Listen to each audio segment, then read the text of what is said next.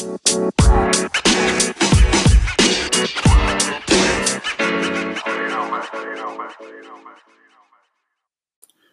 up right now, and here I am on Anchor FM as well. If you're wondering where the show takes place, it takes place as a podcast, meaning recorded on Anchor.fm, and you can go to Anchor FM and check those services out for yourself if you're interested in doing something like this. Also, there are several platforms now that Forbidden America broadcasts on. Well, we are on Google Podcasts. Just go to Google Podcasts, get the app, and type in Forbidden America, and there we are. You can go to Anchor.fm, type in Forbidden America, there we are. You can go to Spotify, type in Forbidden America, there we are. And a few other platforms as well. We're on Breaker. We're on a few. We're all over the place.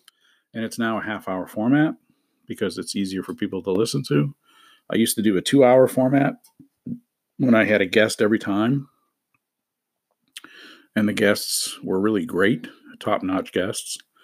But it was a lot of work. I didn't mind doing it. But I just, I don't want to put that type of energy into it anymore. Although I still think, considering the times that we're in, we still do need Forbidden America on the air because of what we're all putting up with. One guest that I may have soon is somebody that used to be on the show as a co-host. The founder, producer, and on-air talent for truthisscary.com. Check that site out, truthisscary.com. And that's Joe Peterson. He's still around, and he's still very much got his eye on things. And I don't know that he's doing a lot of broadcasting about it right now, but he has some things to say. And if he decides he'd like to come on, he's certainly welcome. And I think you'd find that of great interest. I've noticed some issues with the system, the broadcast of the system. And I think that's because of the immense amount of traffic that we now have because everybody's, quarantined. So anyway, tonight's show is about a hypothesis, okay? And the hypothesis is this. And again, this is only a hypothesis, all right? So this is what my speculation is. But you should know something about me. I'm an analyst, okay? I study things, I assess them, and I can tell you where things are going to go. I can tell you how these things are going to turn out, those things are going to turn out. I can tell you what the next steps will be. That's what I do. I'm very good at it. And my ability to objectively look at something and to be an objective observer and basically only take the evidence that's at hand and have enough of research knowledge about the evidence already that I can say, okay, based on what we see, I know how this and this and this are going to play out. So it's deductive reasoning. Deductive observation. So you observe, you deduce, and then you project toward a conclusion. You don't necessarily come to that conclusion, you project toward it, and that's what I'm doing. Okay? And that's the name of this show, is going to be Hypothesis. Here's my hypothesis, and I think you'll find this of great interest, and it's a little bit disconcerting. If you know me at all, that's not a stretch. That's what I do. Disconcerting is what I do. So we're in self-quarantine. We're in voluntary, essentially, lockdown. I just spoke today with Western Australia. I just spoke today with Southern Australia. I spoke today with New Zealand. all of the people there have reported to me today that they have gone into hard lockdown. Okay. They're not messing around. They're in hard lockdown. And let me check my settings here real quick. Yeah. And in hard lockdown, that means nothing's moving. If you don't need to go to the store, don't go to the store. If you have no reason to go outside, don't go outside. They were allowed to go home. They were allowed to go to where they wanted to be when they went into lockdown. Okay. Versus shelter in place, which is shelter in place means you're from New York, but currently you're in Iowa and you're traveling and you don't know anybody in Iowa. And they say shelter in place. That doesn't mean drive home to New York. It means get off the road, find out where you can shelter, and stay there until further notice. Shelter in place where you are right now. So some areas, like in the state of Maine, in the United States, there are people doing that. They're sheltering in place. There are larger towns in that state that are in lockdown. In other states, and this is what I'm hearing from somebody that just traveled internationally across the United States, North America, Europe, and so forth, they observed 3 different continents, several different states in the United States, a bunch of different countries. And what this individual learned was, and this is a conversation that I had today, all the countries are doing it differently. Well, that's really no surprise. The United States, at the federal level, this is from this individual's direct observation. This is somebody of consequence. This is somebody who works with government on a daily basis. This is somebody who rubs elbows with people that are involved in decision making. Okay. This isn't somebody that's on, vacation trying to get pictures of Las Vegas. This is somebody that's a serious individual who's moving around because of the need to be in these places in order to conduct the affairs of government. Those are the kinds of people I'm talking to. And this individual said that at the federal level here, you'll get 6 different versions of what we're supposed to be doing. And depending on where you are, is one of those versions will be in play, but the others won't. And each of the people that's responsible for pushing a certain version of how things should be going are saying this is the way, and none of them agree. And then when it comes down to states, different states are doing it differently from one another. So if you have a state that's next to another state, and these people are in shelter in place or in lockdown, and their measures are very stringent, and then right down the road, like you can see their house, they're in another state. They're outside, barbecuing, running around. This is a problem, not because it's not about like, why do they get to go outside and we don't? It isn't like that at all. It's how is what we're doing going to be effective if everyone's not going to do it? It has to be everybody. So epidemiological information that I received from New Zealand today and policies that came out of New Zealand today that were given to me showed that the intel that they have is that after watching it go through various countries, the 2-week mark of lockdown has become a benchmark. If you go into total lockdown, nothing's moving, and you make sure nothing's moving for 2 solid weeks, no exceptions, and you enforce it, you have a very good chance of stopping it in its tracks, slowing it down to almost nothing. China finally adopted that when it was playing catch up from day one. It didn't know what it was dealing with. It had never seen this thing before, and they finally figured out how to deal with it, and they did it really well. Hats off to China. The medical people in China are heroes. And they did what they did, not just for the Chinese people, but they did it for everybody. Okay, and that's important to remember.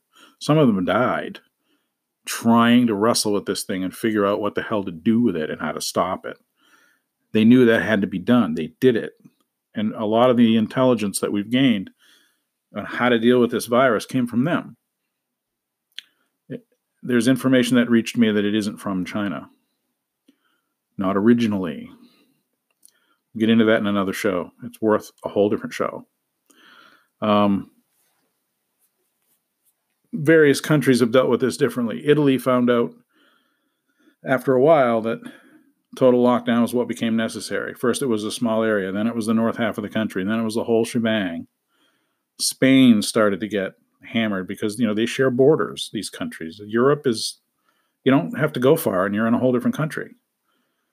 And they found out they had to shut everything down because if there's movement, then the virus is moving too. We are the host and we are the food source.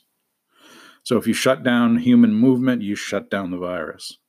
And that's what everybody's finding out. So the intelligence that I got out of New Zealand today is that hard lockdown, 2-week moratorium on anything moving, because you have to do it. You have to stop this thing. This isn't negotiable. Okay?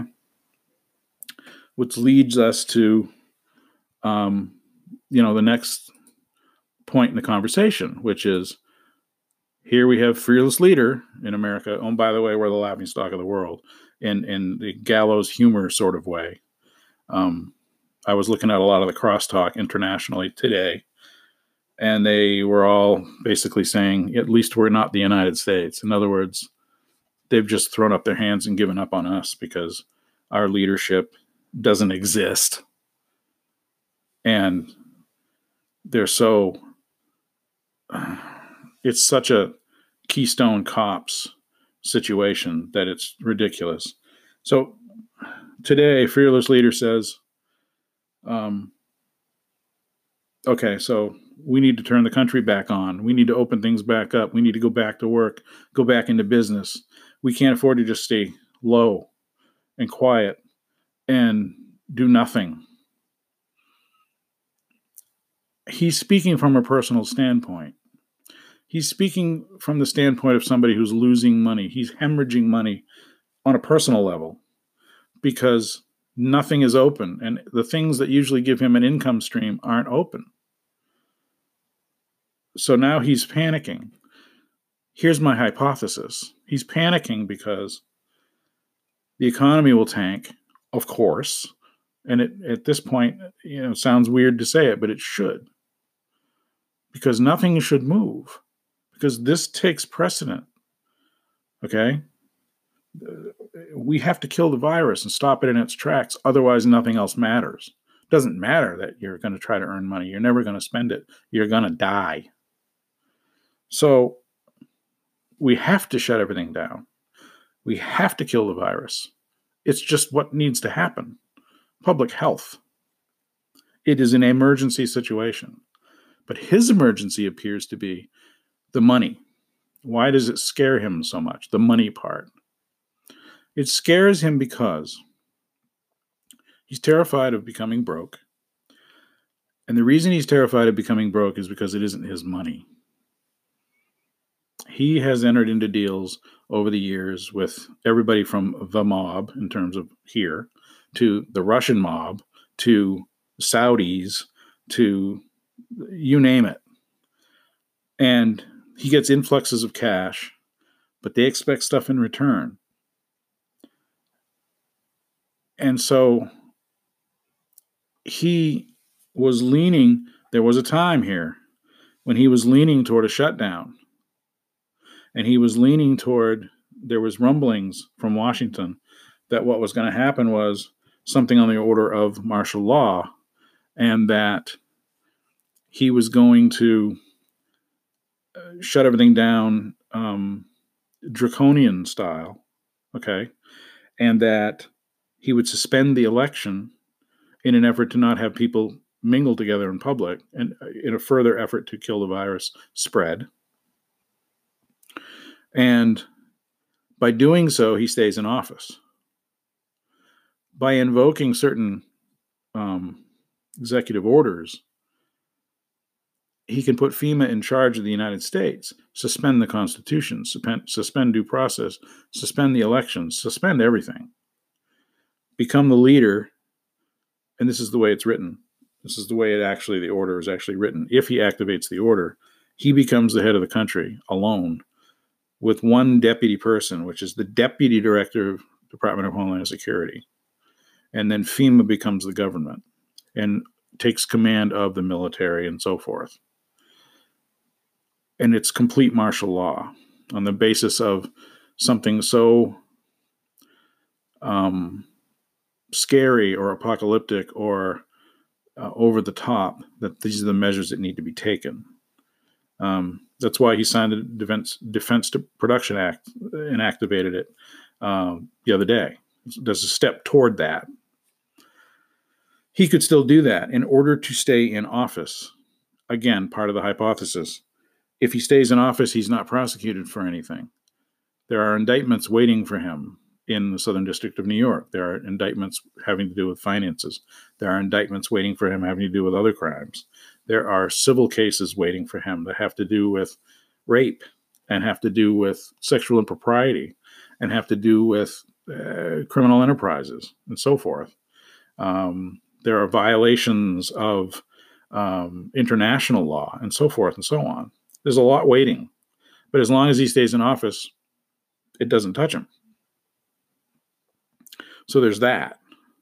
But also, as long as he stays in office, he can continue to wheel and deal and hold his creditors, his own personal creditors, which are the people that I mentioned earlier, the mob, the Russian mob, the Saudis, and so on and so forth, from collecting on the money that he's borrowed and the assistance that he's been given for the last 35, almost 40 years.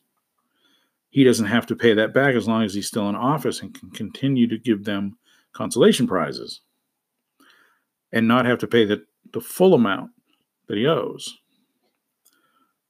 If he suddenly is not in office and he's out there like he was before he went in, he now has to deal with all those people, scary people, who want their money.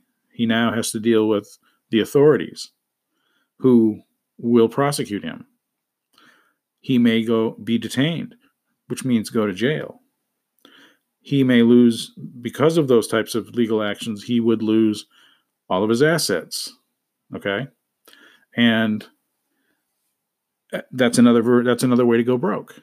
Because if they freeze his assets, he's broke. And that terrifies him more than anything. So this is why he wants to stay in office.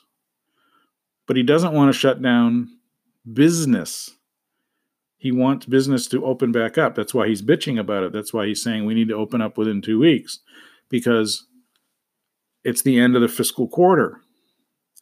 And he wants the money to start flowing again because it puts him in a bad position and he doesn't want to lose his money.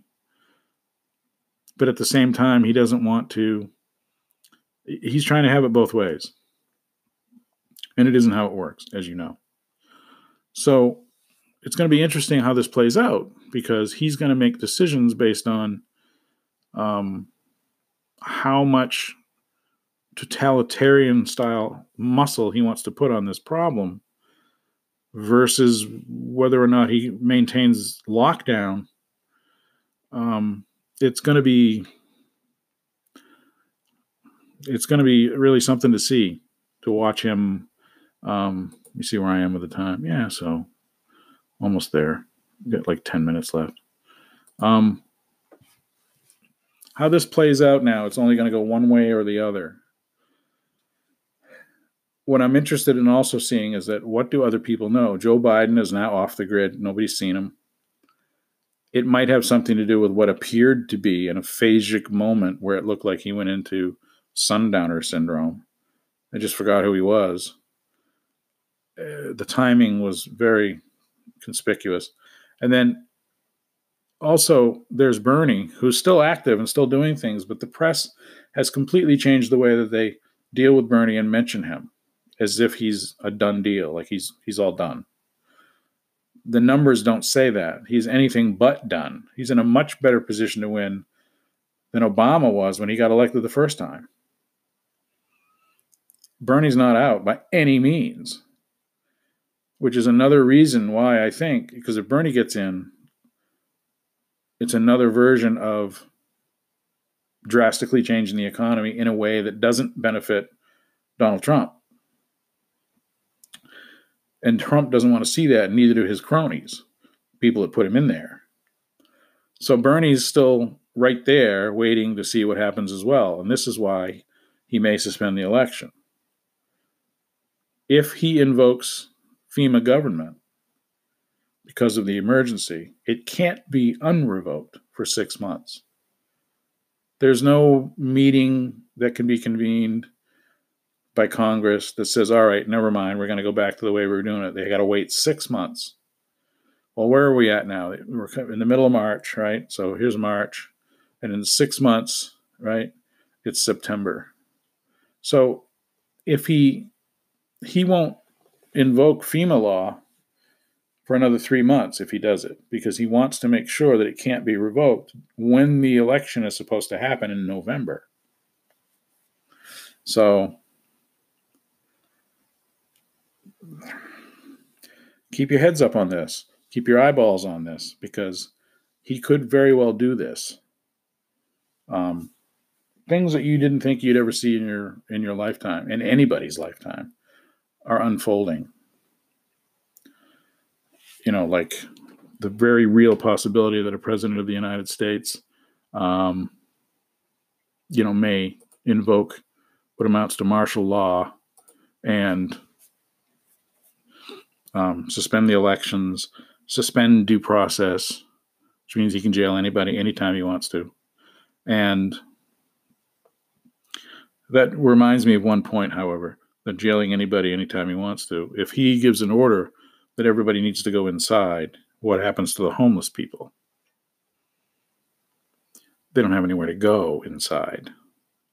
So in a place like California, where the streets in some areas are lined for miles with tents, okay, from people that have been pushed out of gentrified, neighborhoods, can't afford the rent anymore, and they live on the sidewalk or they live near the road in these tents because they have nowhere else to go.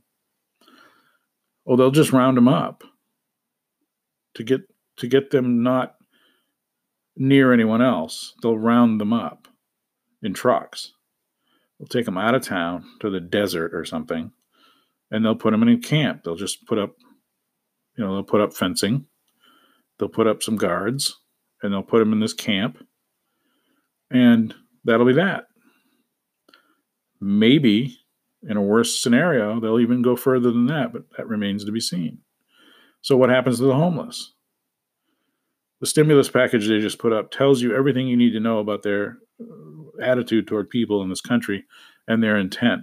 The stimulus package was basically more free money for their fat cat rich crony friends and corporations, some money for the people in what's left of the middle class, no money for the poor. That's what they think. And they're probably thinking, why would we spend money on the poor when we just plan on disposing of them? That's the only thing that makes logical sense with that type of, when they do what they did, that's the only thing that makes sense.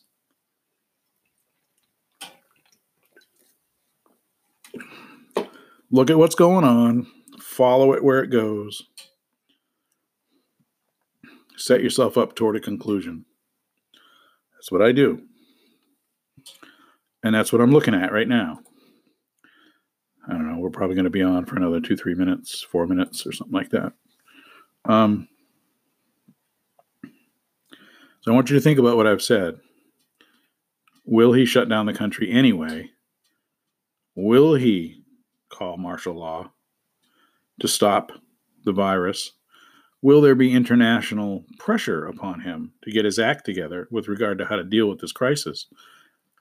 And will they threaten him by way of threatening this country to do it?